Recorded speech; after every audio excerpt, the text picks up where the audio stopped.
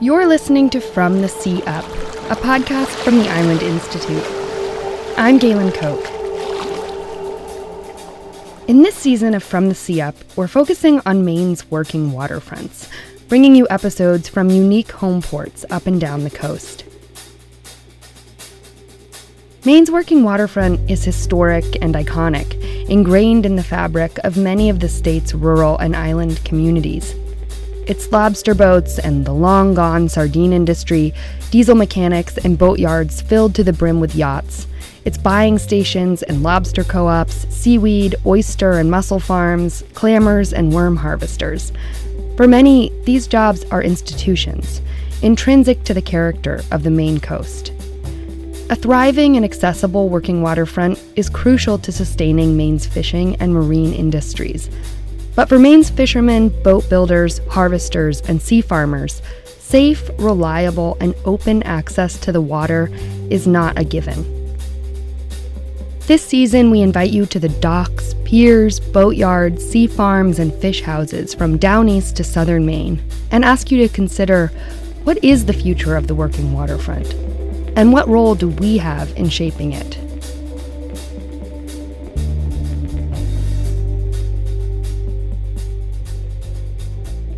If you've ever looked at a map of the coast of Maine, you've probably noticed that there's a lot of coastline. Maine has 3,478 miles of coastline, to be exact, and more than 5,000 miles if you count the islands. I count the islands. And in the far northeastern corner of the state, in the area Mainers refer to as Down East, there is a small little waterfront that is jam-packed with commercial and recreational activity. This is the city of Eastport, located on a 3.7 square mile island and connected to the mainland by a causeway and road that passes through the Pleasant Point Passamaquoddy Reservation, Zebayak. Eastport's waterfront has changed a lot in the last century. In 1898, the population peaked at just over 5,300 people. Now, that population is just 1,300. I wanted to know more about Eastport's history, why this small city has experienced such a dramatic shift in population size. Why did so many people leave? What was here before? And what lies ahead for this working waterfront? Eastport is one of the most unique ports along Maine's coast. I'll get to that. And in this episode, we'll learn how this town, once full of empty buildings, has transitioned and adapted to an increasingly uncertain future. To find out more about Eastport, I met with Hugh French. If anyone knows about Eastport's history, it's Hugh. In the late 1970s and 1980s, he interviewed dozens of Eastporters about life and work here at the turn of the century. This is Hugh French, and today is May 1st, 1980, and I'm going to be interviewing Helen Huntley of Clark Street in Eastport. Now Hugh French is the director of the Tides Institute, a cultural and arts institution he co-founded in 2002. The Tides Institute boasts a campus of 8 historic buildings in Eastport. So we've redone this. We had to put a steel beam in here, otherwise it was going to collapse. The organization has restored these 19th century buildings to house artists in residence, exhibitions, businesses, and community gathering spaces. And we're still thinking about trying to do some sort of eatery, but we've got to put an elevator in, we've got to put sprinkler systems in. Hugh is taking me and Olivia Jolly, this podcast's assistant producer, and Nicole Wolf, our photographer, for a tour of the waterfront today. So if we're on Dana Street This is here, Green Street. This is Green Street. Yes. This is Dana Street. Yes. Okay. What's down, can you orient me just quickly? Is this the south? Would we go that way to get to the south end? Yes. Okay. Yes. That way. To the north end. Yes. Very good. Thank you. I've seen a compass a couple of times. Like Eastport, a lot of towns on the Maine coast experienced significant population declines in the 20th century.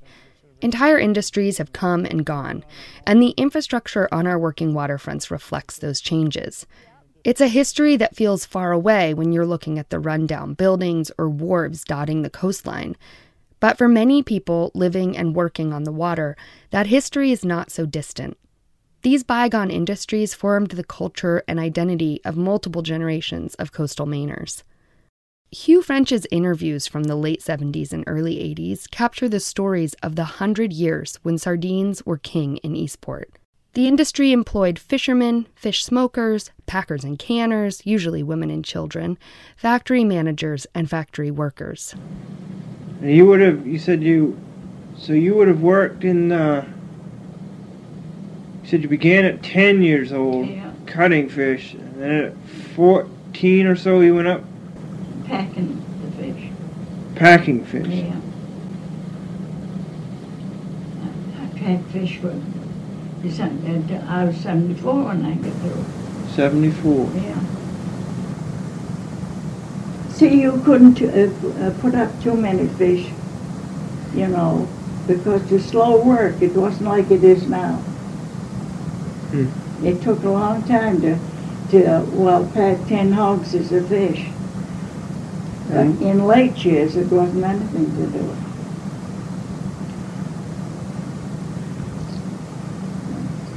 Oh, we had it hard. I guess we did have it hard. That was Alice Bain talking with Hugh French, recounting her 64 years working in the sardine industry. She started when she was just 10 years old and worked in the factory until she was 74. By 1900, there were 75 sardine canneries in Maine, 18 of those in Eastport alone. Throughout the 20th century, sardine factories closed, opened, and changed hands until the last cannery in the state of Maine, in Prospect Harbor, shut its doors in 2010. The decline of the sardine industry, along with other fisheries like cod and mackerel, meant that many waterfront jobs just disappeared. By the early 1980s, when Eastport's last cannery closed, the population had already shrunk from 5,300 in 1898 to just 1,982. Some of the ghosts of Eastport's sardine industry can still be seen on its waterfront, like the enormous abandoned American can plant. What are we looking out over? That's an old American can plant. Okay. That was built in 1908, and that's where they made the cans for the sardine factories. All the factories are gone. The last sardine factory closed in 1982, so that's 40 years ago. And it's hard to imagine that there was ever a sardine industry, except for a building like this. I think there's one other later factory building. But just 40 to 50 years ago, there were huge factories and smokehouses all along Water Street, with wharves for sardine carriers to tie up and unload, canneries and labeling factories, and fish traps called weirs in coves and inlets. Eastport even had 2 pearl essence plants, where sardine scales were turned into glitter for cosmetic products. There was a whole sort of block beyond the downtown, which would be the wharves, and so you could go between wharves and not even touch Water Street, and that's where so much of the commerce happened. Now, as we walk along Eastport's commercial district, we see very few wharves that jut into the sea. That block, as Hugh calls it, has disappeared. The last of the wharves, Wadsworth Wharf, blew away in the famous Groundhog Day gale of 1976. And the decisions of this little city over the past 40 years have shaped a new waterfront. Walking along Water Street, it's astonishing to see the multiple uses that share the densely populated half-mile. There are art galleries, a brewery, and several year-round restaurants that, even on a day in mid-May, are bustling with patrons. But there's been a lot of, not like Portland or anything, but there's been a lot of investment put into this waterfront downtown in the last, 40 years. Starting with the seawall and walkway. And I've visited a lot of coastal Maine towns in my lifetime because, I'm a Mainer, and because I write stories about Maine's coast. Eastport's waterfront is particularly, and for me surprisingly, well maintained. It's tidy and efficient. And though it may be a surprise, it is not an accident. As early as 1979, the Eastport Planning Board developed a waterfront master plan that outlined in great detail the multiple needs for updating and transitioning Water Street's half-mile footprint in the wake of the Groundhog Day gale. On the shore side of Eastport's waterfront buildings is a walking path that winds along the waters of Passamaquoddy Bay. There is a seawall and city parks, a granite amphitheater, a commercial fish pier, and a breakwater that provides safe harbor for over 50 commercial fishing vessels and a berth for small cruise ships. All of these features were possible through public and private investments and local and state grants. That breakwater alone cost $14.95 million to build. Coast Guard building's new. That's a $2.5 million project. The port put a new building in. They put $1 million into the Granite Post Office a couple of years ago to restore that. Several of these buildings have had, up anywhere from $250,000 to over $1 million put into them. And a lot of these buildings are, changed hands over that period of time too. So there are not very many older, sort of really old established businesses here now. We'll be visiting two of those older businesses to learn what the last 40 years of planning and investment have meant for Eastport. We'll hear from Dean Pike at Moose Island Marine about changing industries here and the challenges for the future. And we'll visit with Chris Gardner, the executive director of the Eastport Port Authority, to learn how the smallest city in Maine continues to pivot and adapt in an unpredictable global economy. At the north end of Eastport's downtown waterfront, behind the road to the breakwater, is a marine store and mechanics shop. You are in Moose Island Marine's mechanic shop. And this right? is, and your name is? Dean Pike. So this is your shop, Dean? Yeah, I built it. I built all these buildings. Moose Island Marine and stores like it are part of the working waterfront that's sometimes overlooked. The parts store, the boat mechanic, the shipyard. All of these are necessary to keep boats in the water. Here in this shop, all we do here is install boats, install engines on boats, or smaller boats. You run them in the tank, the owner leaves the owner comes, picks them up, and away you go.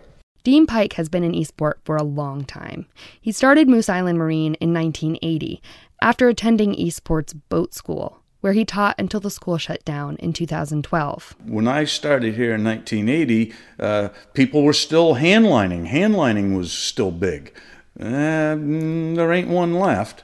As a matter of fact, lobster fishing wasn't that great in Eastport back then. It was more scalloping, hand lining. Then aquaculture came in. A lot of people that were traditional fishermen had cage sites, and that's the way aquaculture started around here, was small guys that were on the water anyway.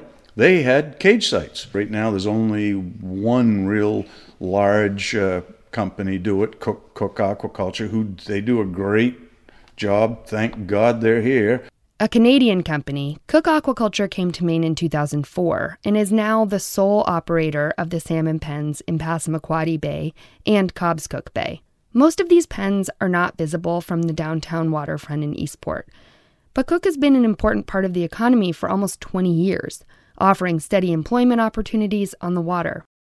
This is especially important in the last 18 months when, because of the pandemic and the war in Ukraine, to name just a few global shifts, Eastport has had to let go of most of the men and women who work in the port. Shipping right now from the port is not doing great right now.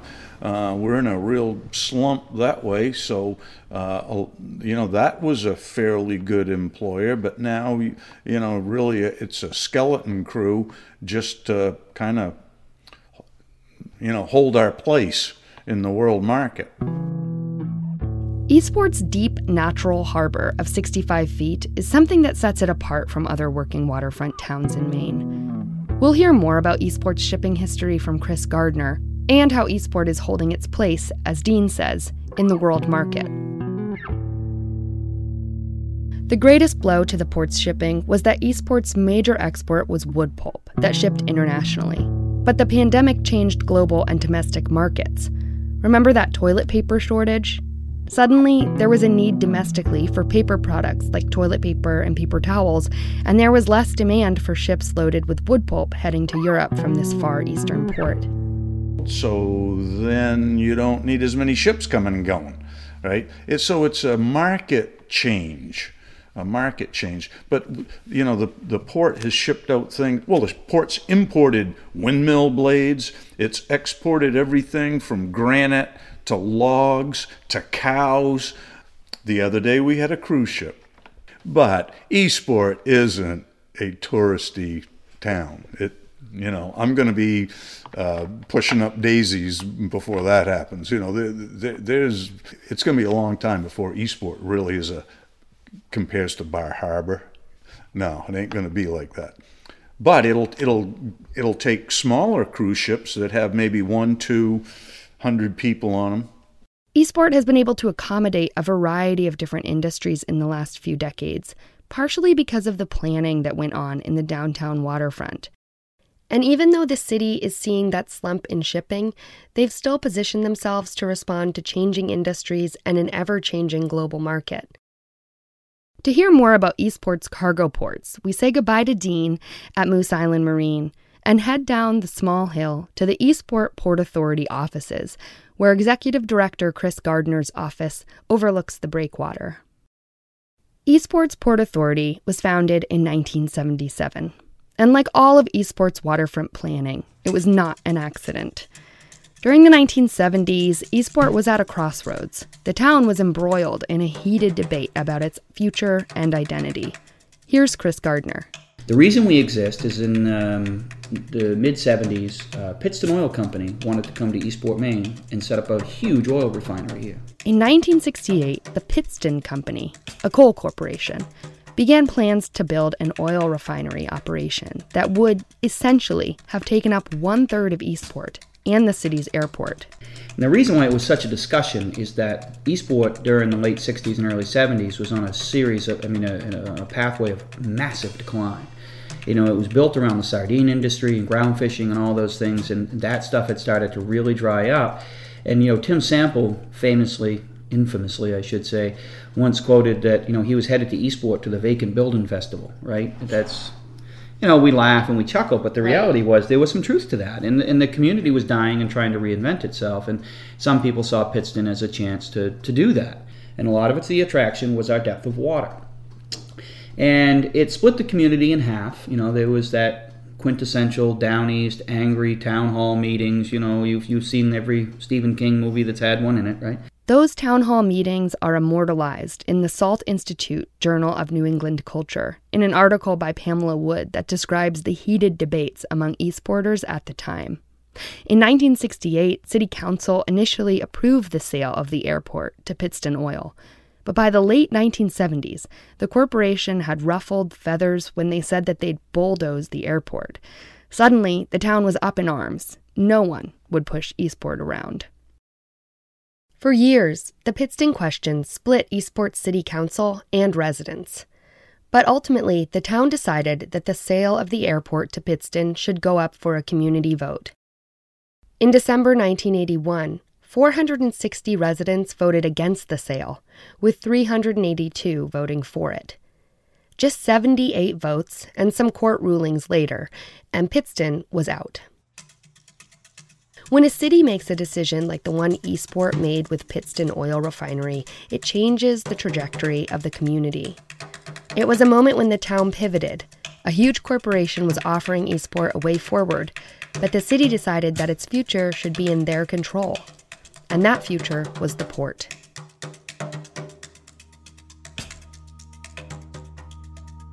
This community built its, literally built its foundation around the bounties of the water. So if we've lost that, and we can't reinvent ourselves by that, we're an island of 3.7 square miles. We need to go to the water to find our future again. So what they did is they said, we'll set up the Port Authority. And they said they wanted a specialized board of individuals that their sole responsibility, elected by the community, was to redevelop the waterfront. And, it's not City Hall Port Authority. That's the uniqueness of us. It's City Hall Port Authority. Co-equal branches, if you will.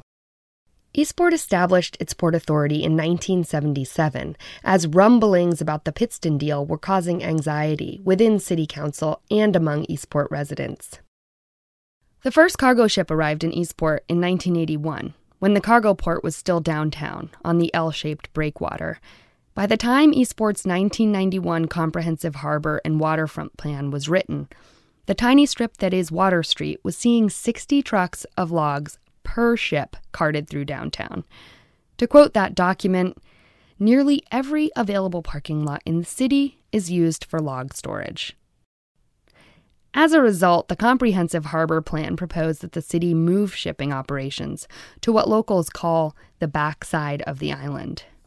The Estes Head Pier now, the backside of the island as we call it, they built that because the community, although falling in love with the port, and it's been a huge part of what and who we are, it was also right in the downtown area, and people thought too many trucks, too much activity, blah, blah, blah. And I don't know, call it an embarrassment of riches, I don't know. It's, God love it, the New England curmudgeon, right? Whether it's glass half full or half empty. Not here. We'd kick if we were in swimming, right? So they found something to complain about and decided that, well, the port needs to be somewhere else. We want to keep it, but it's got to be somewhere else. So that's why they decided to build on the backside of the island. Transitioning shipping to the backside of the island, the side with tons of space, allowed Eastport's downtown waterfront to remain viable for commercial fishing, while expanding the shipping opportunities for the town. A win-win, as far as I'm concerned. So that pier opened up in 1997, and that's been ongoing ever since. Chris takes us to Estes Head Cargo Port, and it is pretty remarkable to see. There's a 635-foot pier, 2 deep water berths. The beautiful thing about the 97 pier is it made us the deepest natural seaport in the continental United States of America. We have 65 feet of water at our lowest running tides, and the only port in U.S. territories that's deeper than us is Valdez, Alaska. So as a result, that makes us very unique. On top of that, we're also the most northern, most eastern port in the United States. There's 133,000 square feet of warehouse storage, about 10 acres of flat storage, and a bulk loading system, basically a conveyor belt. The 10 acres of flat storage is just by itself awe-inspiring. You can fit a whole lot of wood chips in that amount of space. This was our load of wood chips that was supposed to go out in September. Oh gosh. Yeah. Can you do that for me? Yeah. No. Can you Photoshop them onto? Yeah. Does can you still use them? Yes. Okay, that's They have a shelf life of about another year. Okay. But still. Eastport shipping is at a standstill. In the spring of 2022, when we're at Estes Head, there are piles of wood chips with nowhere to go.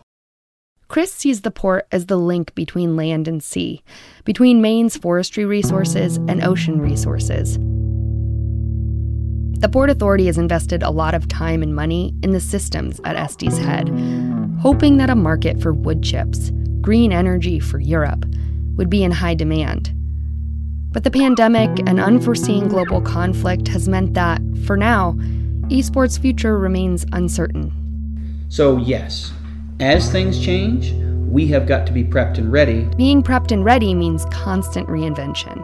In September 2022, the first cargo ship returned to Eastport, and the city invested in a crane to load containers onto barges headed for domestic locations.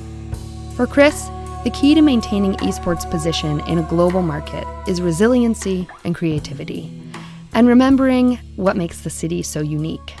And I'm hoping that the good people at the great state of Maine and the legislature and the governor's office and all those who make the policies are recognizing that water is our future.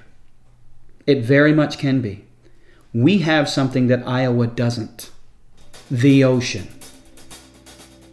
As of January, Chris Gardner will be stepping down as the executive director of Eastport's Port Authority.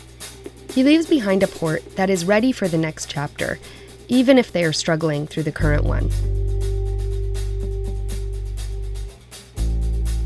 Back in Chris Gardner's office in downtown Eastport, we get a full view of the breakwater. A lobster boat pulls into a slip, and fishermen use a small crane to load bait buckets and lobster traps onto the stern. There's a hot dog stand and scallop draggers tied in the lee of the breakwater. We are blessed. We're blessed beyond blessed, in the sense that that structure you see out there isn't another one like it in the state of Maine. There just isn't for the fishing community. By that you mean the breakwater? The breakwater. The breakwater is just we had it rebuilt, and It houses 50 fishing boats down there, and each one of those, make no mistake, is a small business in Maine, right? Every single one of those guys down there, and gals. Innovation and investment from the city and Port Authority, as well as grants and individual funding, supports the working waterfront infrastructure for wild fisheries and aquaculture here. And in Eastport, these industries, industrial cargo and commercial fishing, have found ways to coexist not just with each other, but with small cruise ships, tourism, an active arts community, and recreational boaters. So we're very unique here in Eastport because we are where everything melds, right? I think we are a study. We're a microcosm and a study on working waterfront of how, multiple users can coexist. There is such this, polarized choice, it seems, that's being pushed on the coast. Are we tourism, or are we quote unquote working waterfront in a more commercial fishing, or are we industrial, or literally a 3.7 square mile island I just talked to you about. We have a fishing community, we have a tourism community land-based, we have a tourism community based upon transient boaters that come in, we have a tourism industry based upon the fact that we have cruise ships come in here. And we also have an industrial base on the water in the cargo port. We also have, and it needs to be mentioned when we talk about fishing, we have a very strong aquaculture presence here in Maine. So I don't know if there's a constituency that we've left out when it comes to working waterfront. Literally, and all of them not only coexist, but thrive, cooperate, lean on each other. As Eastport enters the next chapter, there is strength in this small city's ability to pivot, to respond to changes in weather, markets, fisheries, and industries with, in the words of Chris Gardner, resiliency and creativity. This city's history and planning provide lessons for other Maine towns. We'll be visiting 5 other waterfronts this season: Gouldsboro, Southwest Harbor, Deer Island, Stonington, Booth Bay Harbor, and Cape Elizabeth. Stay tuned for these stories of resilience, creativity, and change along Maine's coast.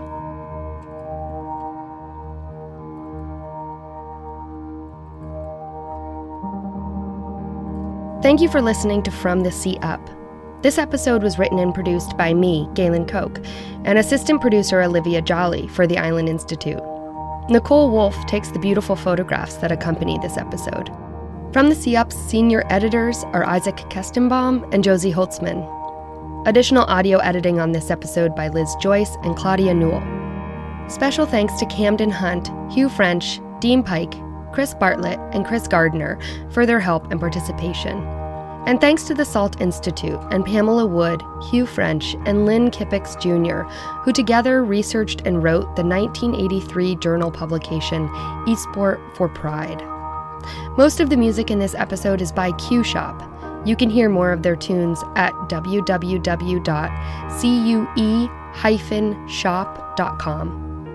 From the Sea Up is made possible by the Fund for Maine Islands through a partnership between Island Institute, College of the Atlantic, Maine Sea Grant, and the First Coast.